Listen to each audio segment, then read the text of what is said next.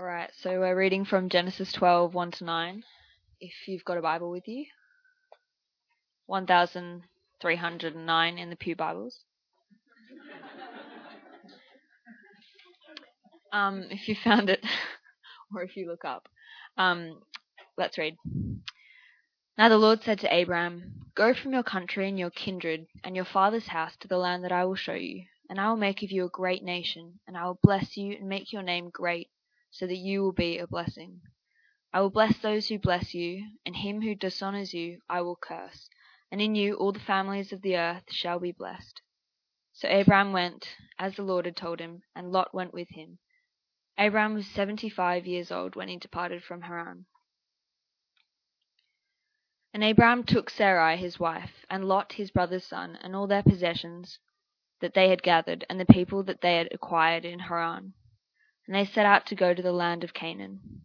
When they came to the land of Canaan, Abram passed through the land to the place at Shechem, to the oak of Moreh. And at that time the Canaanites were in the land. Then the Lord appeared to Abram and said, "To your offspring I will give this land." So he built there an altar to the Lord who had appeared to him. From there he moved to the hill country on the east of Bethel and pitched his tent, with Bethel on the west and Ai on the east. And there he built an altar to the Lord and called upon the name of the Lord. And Abram journeyed on, still going toward the Negeb. Thank you. I have a question for you. That is, I'd like you to think about, since the day of your birth, what do you reckon is the most significant world event? I mean, I know the day of your birth was a very significant world event, at least for you and hopefully your family, but since that day, what do you reckon has been the most significant world event to take place? Have a chat to the person next to you and see what you can come up with. Have a bit of chat.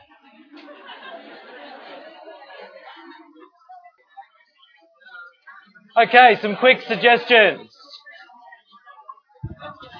Okay, is this working at all? Very, very low.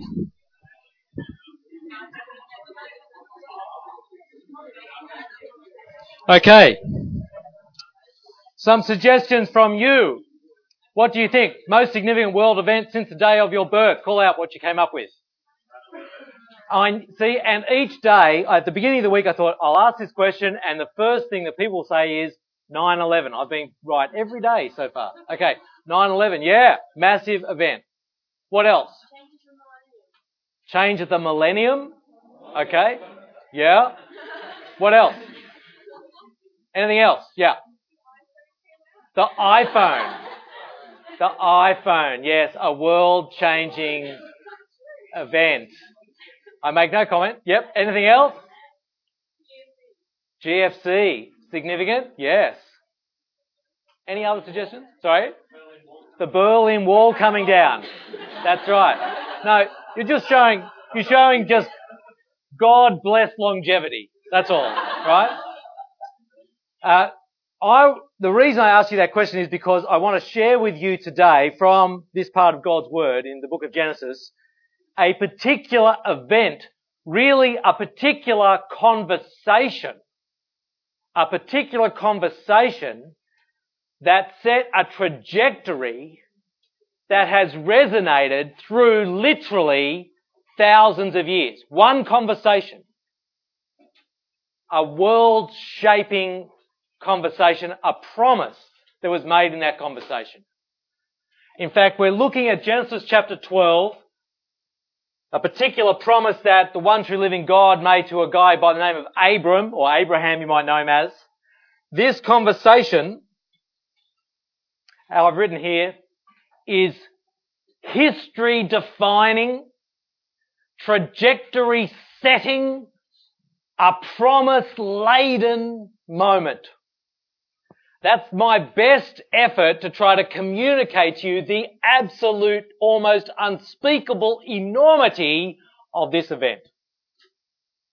Seriously, this conversation, which took place approximately 1800 BC, has resonated through millennia, thousands of years, and that particular conversation, that particular promise, still sets the trajectory for what is happening this very day on this very campus, in fact all around the world, and will finally only come to its complete resolution when the Lord Jesus returns and people are gathered around his throne. It is an enormous, history-defining, trajectory-setting, promise-laden event.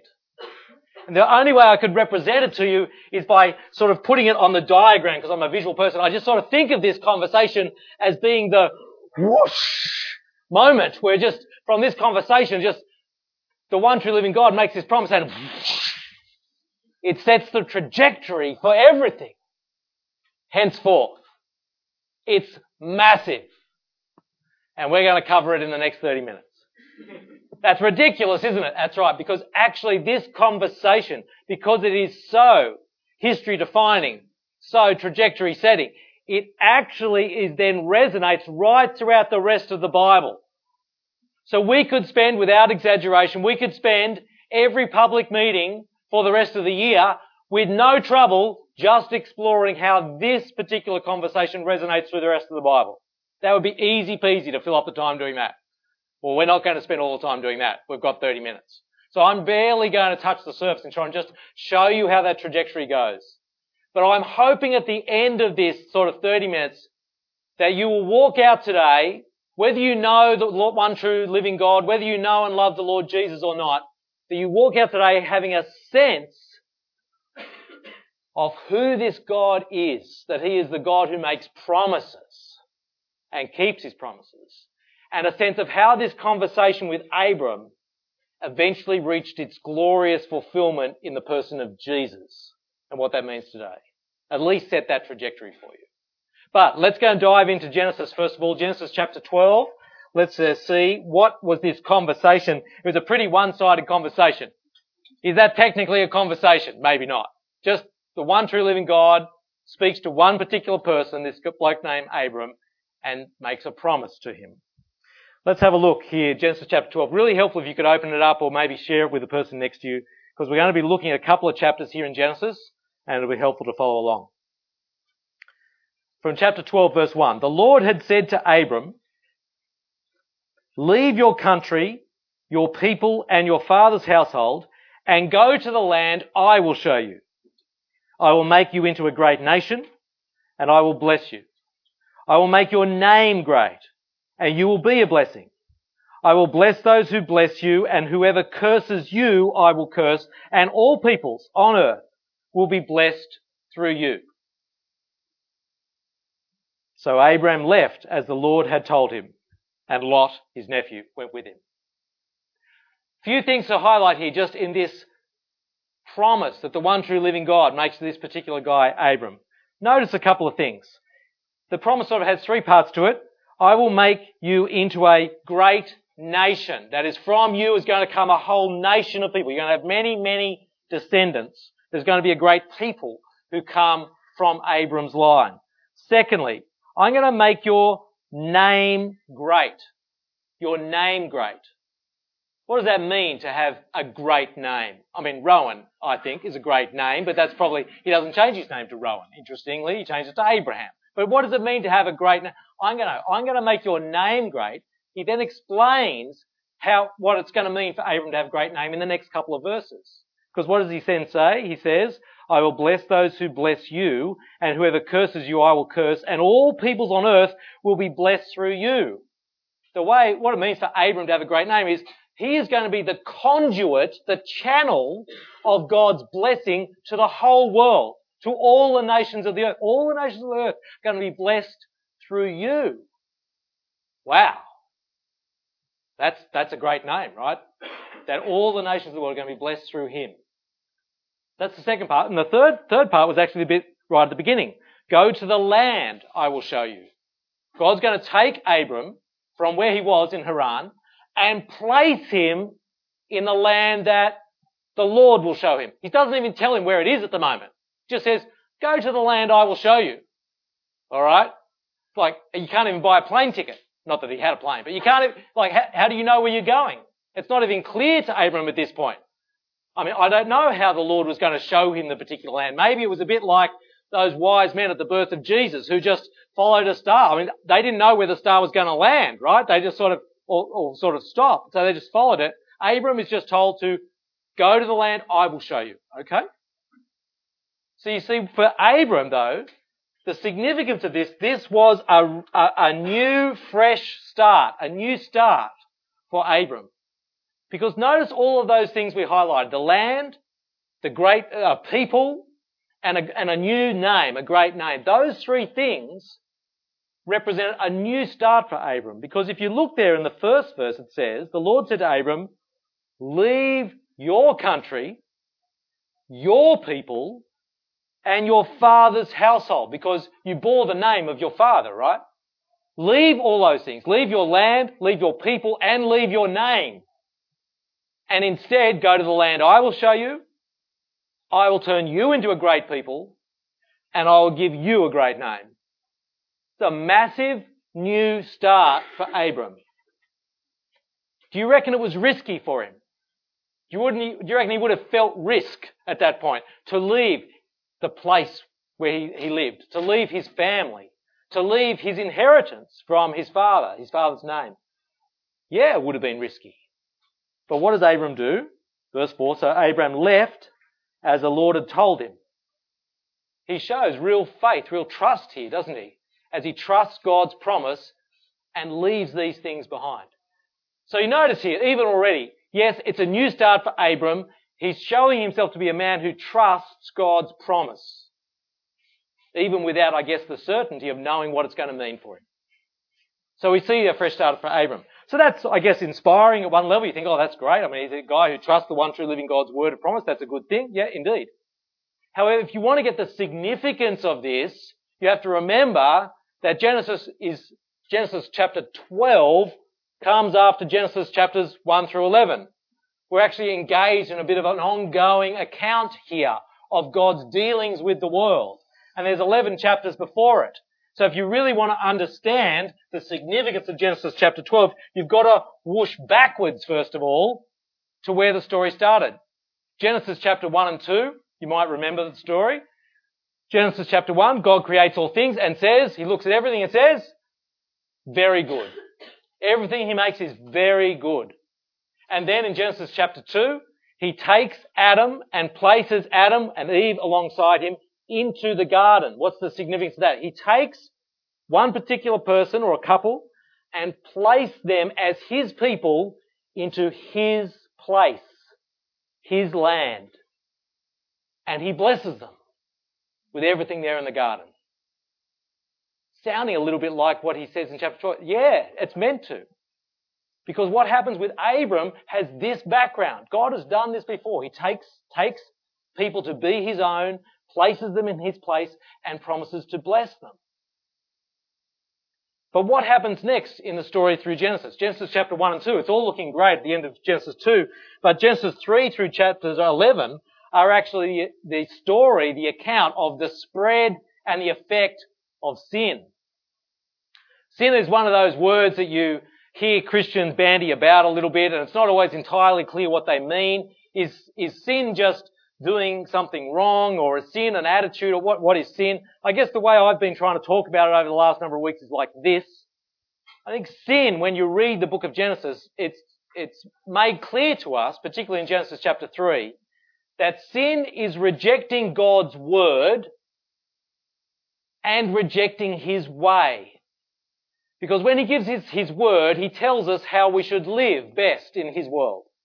But when you reject his word and you reject his way, you're actually saying to God, the one true living God, I don't want you to be my God. You might be telling me your word and telling me your way, but when I reject your word and your way, I'm saying, you're not my God. That's the heart of sin. A rejection of the one true living God as your God. And what you see as from Genesis chapter 3 through to chapter 11 is that sin, this heart of rebellion against God, his word and his ways, this spreads right through all, in every human heart, and you see the effect of that lived out. We saw it sort of come to a bit of a climax in Genesis chapter 11 last week with the Tower of Babel, where the people say, we're going to make a name for ourselves, and the Lord has to come down in judgment to stop them committing that sin. But interesting, here you get to chapter 12, it's not Abram saying, I'm going to make a great name. No, now the Lord comes and says, I'm going to make you into a great name. The Lord chooses to do it here. And I guess you've seen through these chapters, while sin has been spreading, what we've been seeing God doing is God has continued to pursue His good purposes for His creation and His creatures right throughout this story. How is He? It's not like, He created the world, human beings said, get stuffed, God, we're going to wreck it all ourselves. And God didn't just go, oh well, and wipe His hands and walk away. The one true living God, the true Creator who loves the world that He's made, He will not let His good intentions for this world fall to the ground. He is determined, out of love, to pursue His good intentions for His creatures and His creation. And He will see them, His good intentions, He will see His good purposes fulfilled, realised. And we've seen that throughout these chapters. Despite human sin, God comes amongst His creatures and He seeks to eradicate sin by judging it, condemning it, and by seeking to bring blessing to His creatures. Now, in light of that sort of story, that sort of account that we've been given in these chapters, when you then come to chapter 12 and reread what God is doing here, you start to see, this is not just a new start for Abram to leave his family and his land. No, this is actually the new phase of God's pursuit, continuing pursuit of His good purposes for His creation. He's just doing what He's already been doing. And He's saying, actually, my continued heart is to bless all the nations, all the people that I've created. And I'm going to take you, Abram, and I'm going to turn you into a great nation and give you a great name, and you will be the channel through which I will bless all the nations of the world and fulfill my good creation purposes. That's why this conversation has echoed through millennia. That's why from this conversation in 1800 BC still echoes through to today, because when God said, I am going to fulfill my good intentions for my creation by making you the conduit, the channel of my blessing to all people, that is still being pursued even now. But I'm getting ahead of myself. Here is the moment where God decides to introduce the new phase of His pursuit of His good purposes for His plans for His creation.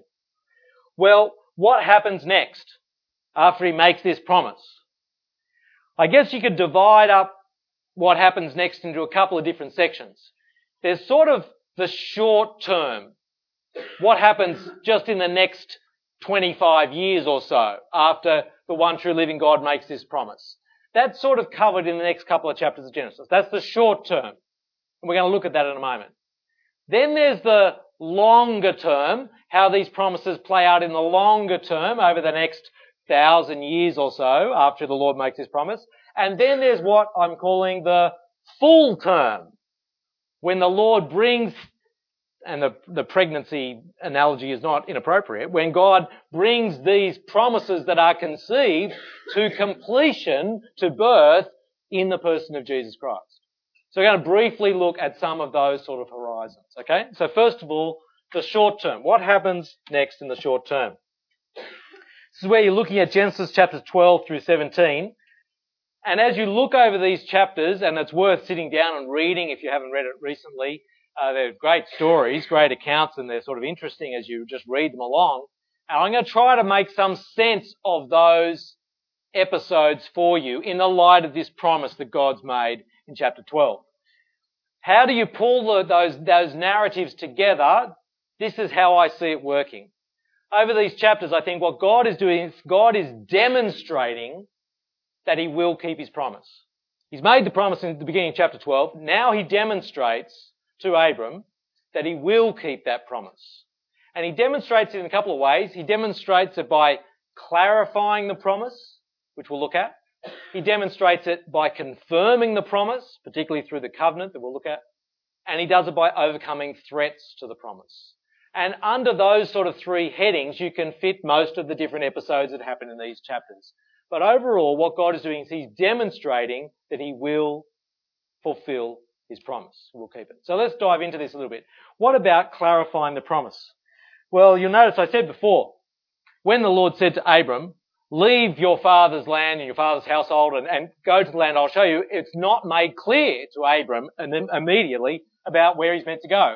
Somehow the Lord leads him, and if you've got your Bible there, you can see it. By the time you get down to chapter 12, verse 6, we read, Abram travelled through the land of Canaan as far as the site of the great tree at Moreh at Shechem. At that time, the Canaanites were in the land, so he's walking through someone else's land. The Canaanites are living everywhere. And then, verse 7, the Lord appeared to Abram and said, to your offspring I will give this land. Oh, okay. So we've sort of arrived. Abram's looking around. The land is full of Canaanites. You're going to give this land to my offspring. Interesting. Okay. There you go. So suddenly he knows where he's meant to land, right? No pun intended. And he has to confirm it later on. If you get into chapter 13, which we'll talk about an episode with Lot, but you can see when you get to verse 14 of chapter 13, the Lord said to Abram, after Lot had parted from him, lift up your eyes from where you are and look north and south, east and west. All the land that you see I will give to you and your offspring forever. I will make your offspring like the dust of the earth, so that if anyone could count the dust, then your offspring could be counted. Go, walk through the length and breadth of the land, for I'm giving it to you. It's like he's meant to be doing a victory lap. You know, if you win the 400 metres at the Olympic Games, it's sort of fine for you to sort of grab a flag and run around, do another lap, like, because you own this place, right? You won here. This is your track. So you do a victory lap. And now the Lord says to Abram, go. It's full of Canaanites, but walk the length and breadth of the land. It's yours, buddy. So he sort of does a victory lap of the land. He can go wherever he likes. So the Lord makes clear, he clarifies the promise by saying, it's this land. This is the land. He's clarifying the promise. But the other big problem, potentially, for Abram is the fact that his wife, Sarah, wasn't able to have kids. Now, we know this, having read through Genesis, before we even get to chapter 12. When Abram is first introduced in chapter 11, in verse 31, we're told that Sarai, his wife, was barren. In fact, verse 30, Sarai was barren. She had no children. So when the Lord makes this promise to Abram that I'm going to turn you into a great nation, well, how are you going to do that? I mean, Abram's 75, his wife's 65, she's never been able to have kids. I'm going to turn you into a great nation. I mean, how's God going to do that? Well, the Lord has to clarify how that's going to happen. So if you've got your Bible there, you can see, if you jump ahead to chapter 15, verses 3 to 4, you can see this plays on Abram's mind. Chapter 15, verse 3, Abram said to the Lord, you've given me no children, so a servant in my household will be my heir, which was the custom of the time. If you didn't have any kids, maybe it was a servant in your household who you would make your heir. He says, I've got no line, no descendants. But then the word of the Lord came to him, verse 4, this man will not be your heir, but a son coming from your own body will be your heir. The Lord is clarifying the promise. No, it's going to be someone from your own body. Okay, cool. But then, as we'll see a bit later in chapter 16, Abram and Sarah sort of go it alone a bit at that way and sort of go, oh, okay, so it's going to be someone from Abram's body. They come up with a clever, if a bit dodgy, do-it-yourself plan for how can we get an heir out of Abram if Sarah can't have kids. Sarah has a great idea. Hey, why don't you sleep with my servant girl Hagar and have a kid with her, and that'll give you an heir from your own body. Oh, brilliant plan. But it's not the Lord's plan. So the Lord has to clarify exactly what sort of heir we're talking about. If you jump to chapter 17, verse 15, God said to Abram, "As for Sarai, your wife, you're no longer to call her Sarai, her name will be Sarah. I will bless her and will surely give you a son by her. I will bless her that she will be the mother of nations. Kings of peoples will come from her." Abraham fell face down and laughed, said to himself, "Will a son be born to a man 100 years old?" Because by this time Abraham's 100. "Will Sarah bear a child at the age of 90? And Abraham said to God, "If only Ishmael," who was the name of the son he'd had by Hagar, the servant girl, "if only Ishmael might live under your blessing." He's still pursuing his own do-it-yourself plan, right? Then God said, "Yes, I will, that is, I will bless Ishmael," which he does, "but your wife Sarah will bear you a son and you will call him Isaac. I will establish my covenant with him as an everlasting covenant for his descendants after him." The Lord is clarifying the promise. That's one of the things that goes on in these chapters. Which land, which heir? It's going to be from Abraham and Sarah, and his name's going to be Isaac. We'll look at that next week. Second thing that happens in these chapters, the Lord confirms his promise. So the Lord makes his promise in chapter 12, but one of the important things that happens over the course of these chapters is the Lord takes that promise and he confirms it, makes it even more certain. If you need that, when the Lord makes a promise, it's a promise, but he makes it even more certain by establishing it as a covenant. What's a covenant? Well, a covenant is just a binding agreement that two parties enter into. So if you like, marriage is a covenant. A Christian understanding of marriage is it's a binding agreement that two people voluntarily make, man and a woman, to each other for life, till death parts us. But you both enter into it willingly. It's, if you like, it's negotiated. When my grandmother agreed to marry my grandfather, she negotiated with him. She said, "I will marry you, I will be your wife, provided you give me three things. A piano, an enamel bath," this was the 1920s, "an enamel bath," because that's better than bathing in tin, "and a traymobile," which was a 2-level trolley that you pushed in, like women of culture would push in the afternoon tea on the traymobile, and then you would sit around and have a... She said, "You give me those three things, I'll marry you." And so he did, right? But it was a negotiated, the point is it was a negotiated covenant, right? Both parties. When the one true living God establishes a covenant, it's different to that. When the one true living God establishes a covenant, it's unilaterally applied. It's unilaterally imposed. You don't get to negotiate the terms. When the one true living God says, "I establish my covenant with you," boom, it's on. Okay, it's happening, right? And you can lump it or you can like it, but it's happening. And the Lord says here to Abram, "I am establishing my covenant with you." That's what chapter 15 is about, where the Lord establishes his covenant, and you can read through the details there. When you get to the end of chapter 15, they have an interesting sort of covenant establishment type ceremony, which is a bit strange, and it's hard for us at such historical distance to understand all the details. There's animals that are sort of cut in half, and Abram falls into a sleep, and there's a burning pot that sort of floats through the middle of it. It's all seems a bit strange to us. It's partly because it's just, this is a long time ago. We don't really understand all the resonances here in this account. But it's very clear when you get to the end of the account, verse 18 of chapter 15, "On that day the Lord made a covenant with Abram and said, 'To your descendants I give this land, from the river of Egypt to the great river, the Euphrates.'" So the Lord takes his promise and makes it the basis for a covenant. That's the Lord binding himself to this promise, irrespective actually of what Abram does. And that as you go on into chapter 17, this covenant is then confirmed itself when the Lord gives a sign. He gives a sign to Abram and his descendants. It's a sign that they are members of this covenant, a sign that they are the recipients of God's covenant promise. What's the particular sign? It'd sort of be nice if that sign was like a little laminated card that you keep in your wallet. That'd be nice. When I joined the EU a long, long time ago as a student, when you signed up and became a member of the EU, you actually got a little card. Nice, saying, and you signed your declaration that you trust Jesus as your Lord and Saviour. And you had it on a little card and you kept it in your wallet. And it was all... Anyway, the sign that Abram is given from the Lord is circumcision. At one level, not such a visible sign as a card. At another level, when you're circumcised, it's a fairly visible act.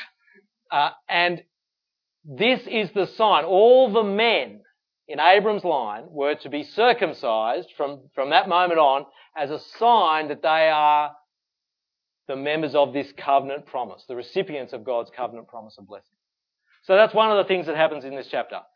The promises are clarified, the promises are confirmed, and finally the other things that happen in these chapters is that God has to show that he can overcome the threats, the potential threats to the promise. And there's 4 threats that come up, I guess, in the course of these chapters, and 3 of them are Abram's own doing. He himself introduces some potential threats to the promise that the Lord has to overcome.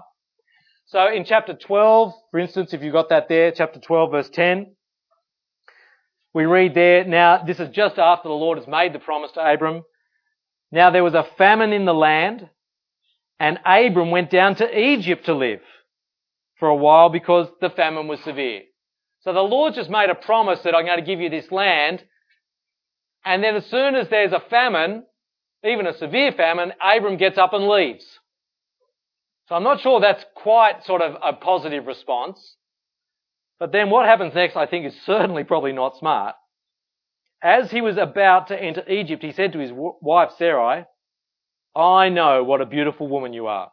All good husbands would say that, right? Yeah, but he means it. I know what a beautiful woman you are.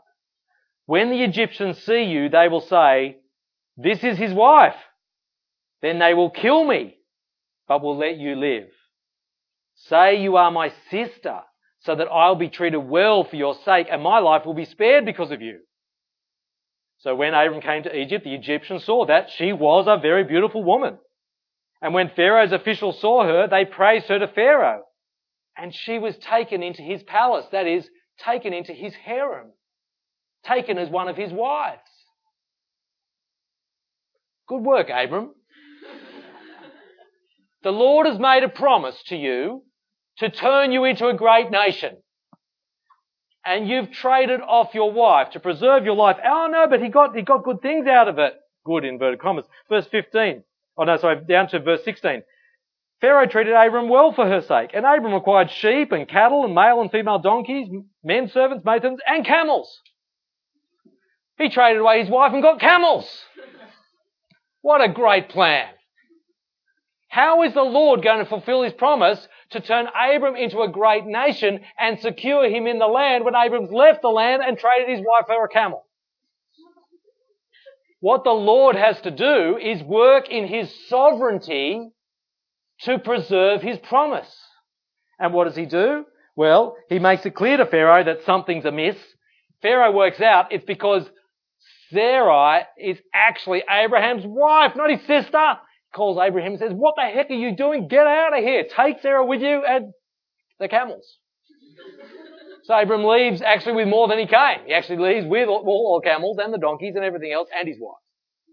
So the Lord works sovereignty in it to preserve the potential of this promise. And you see this a couple of times. You get to chapter 13, Abraham and his nephew Lot, now with large amounts of flocks and herds, large families, they're back in the land and they're still hanging together, and it's just the land can't sustain them all. So Abram, in what seems to me to be maybe overly generous, I'm not sure, that's why I got a question mark there, is Abram being overly generous at this point to Lot when he says to Lot, you basically can choose any part of the land to live in. You pick. I mean, the one true living God, did he make the promise of this land to Lot? No, he made it to Abram and Abram's descendants. So why is Abram handing away the inheritance? I just wonder if Abram's being a bit overly generous at this point. But the Lord works sovereignly in it, and when Lot looks, and he looks around, he chooses, as you would, he chooses the best part of the land for himself. But it happens that the part of the land that appears best to him under God's sovereignty is the region around Sodom and Gomorrah, which is sort of outside the boundaries of the land. So he chooses outside, and then guess what? Under God's sovereignty, Abram's left with the land of Canaan. So the Lord works sovereignly to overcome the potential threat. You can see then in chapter 14, as you read through, there's other powerful people. They're present in the land. It's a story about 5 kings who war against 4 kings, all sort of present in the local area. The threat that poses is, if this land is going to be given to Abram and his descendants, what hope do they have in the light of all these powerful enemies? But what's clear in the story is actually the Lord will bless Abram, and he uses Abram's relatively small household to overcome some of these very powerful armies. There's an indication there that God will keep his promise, even though the land be full of the Canaanites, eventually God will fulfill his promise to Abraham. He's demonstrating he can overcome the threat.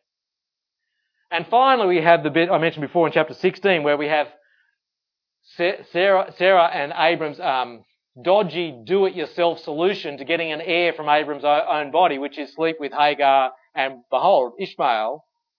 How does the Lord overcome this? He has to actually both protect Ishmael's life, because it all goes bad between Hagar and Sarah, and as you might expect. Anyway, the Lord has to intervene, demonstrate that actually he has care for Hagar and for Ishmael, but also make clear to Abram that that's not actually the plan. The plan is with your wife, buddy. So what you see through these chapters is God demonstrating he will keep his promise. Demonstrated by clarifying the promises, confirming the promises, and overcoming the threats to the promise. That's the short term. Okay? Feel like you got a little bit, that's just a bit of an introduction to this chapter of Genesis so that you can go away and go, I can read this with some understanding. I hope you do that. But as I said, this promise to Abram has massive resonances going forward. And so in whatever time I've got left, a whole 6 minutes, I need to trace that out just a tiny bit for you. Right? In the longer term, God does keep his promise. Oh, I forgot about this. This is really important. Yeah. This is really important because how does Abram respond to all that God is doing through these chapters?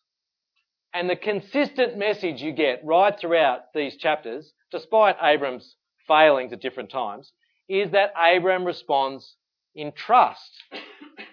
He has a faith response. He entrusts himself to God's promise. We saw it in chapter 12, verse 4, when God said, leave your father's household and that land and come to the land I'll show you. Abram just did as the Lord said.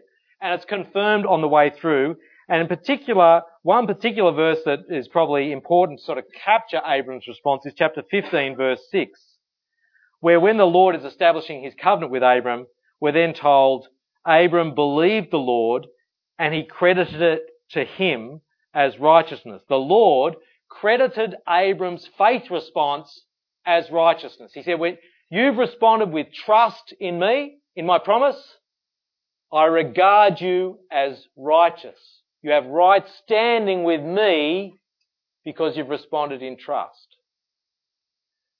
Now that's really helpful for us because the one true living God, he reveals himself as the God who does make promises. Has it ever occurred to you, why does God do that? Why does God make promises? Because God can do whatever he likes. He could decide, I'm going to turn Abram into a great nation, and never tell Abram, just do it anyway. Why does he bother to tell Abram? Why is he a God who articulates a promise about his plan? It's so that Abram will respond with trust. It's so that Abram will be a person of faith in that promise. That's how you respond to the one true living God who makes promises. You respond with trust, faith. I've only ever written 2 songs in my life. I don't know how many you've written, but I've only ever written 2. One was so bad that fortunately I've forgotten it. I can't even remember what it was. I know I wrote it, and now I've forgotten what it was. I do remember the other song I wrote. I wrote it for a beach mission, like where we're sort of trying to teach young kids. I think I was teaching sort of 5 to 7-year-olds about who one true living God is in Jesus Christ. And the particular point we were trying to make in this particular lesson was, You can trust God. You can trust God. So I wrote a song. I'm not going to sing it for you. It was a very, very simple song. It was a classic D, A and G song. They're chords, I'm not saying it was Daggy. I mean, it was Daggy, but it was a D, A, G song. But the words went like this. If you want to know who to trust, God keeps his promises. Jesus came just like God had said. Other friends will let you down, but God keeps his promises. God keeps his promises. You can put your trust in him. That was the song. Now, it has all sorts of musical problems with it, but theologically, I reckon it's pretty good. It's not too bad. I think that's the response we make to the God who reveals himself as the God who makes loving promises to us. We respond in faith, which is what we see Abraham doing here. It's what we're called to do, responding to the promises he's made for us in Christ. But let's zoom forward to that. First of all, you could trace it out through the nation of Israel. Yes, they do turn into a great nation there at Mount Sinai on the left. Yes, they do enter the promised land of Canaan as they cross the Jordan under Joshua's leadership. Yes, the Lord does turn that nation of Israel into a blessing for other nations. Pictured there for, say, the Queen of Sheba coming to visit Solomon, King Solomon of Israel, in all his glory and splendour. And yes, there was blessing shared to other nations. You can trace in the longer term how those promises came true. However, the big problem for the nation of Israel was they didn't respond to God with trust, not as a nation. And because they didn't respond to God with trust, they did not have righteousness credited to them. They were not regarded as righteous by God because they'd not responded in faith. And it wasn't then until the Lord Jesus comes that you actually see how those promises to Abraham are finally fulfilled in all their glory. And there's a couple of key passages which I don't have lots of time to look at today, but are worth you going away and reflecting on in the light of what we've talked about. Galatians chapter 3, Romans chapter 4, two key passages where the Apostle Paul pulls apart these chapters from Genesis we've been looking at and looks at both the promises God makes and Abraham's faith response and traces it through to work out how are those fulfilled in Jesus. For example, how does the promise to Abraham's descendants trace out when you get to Jesus?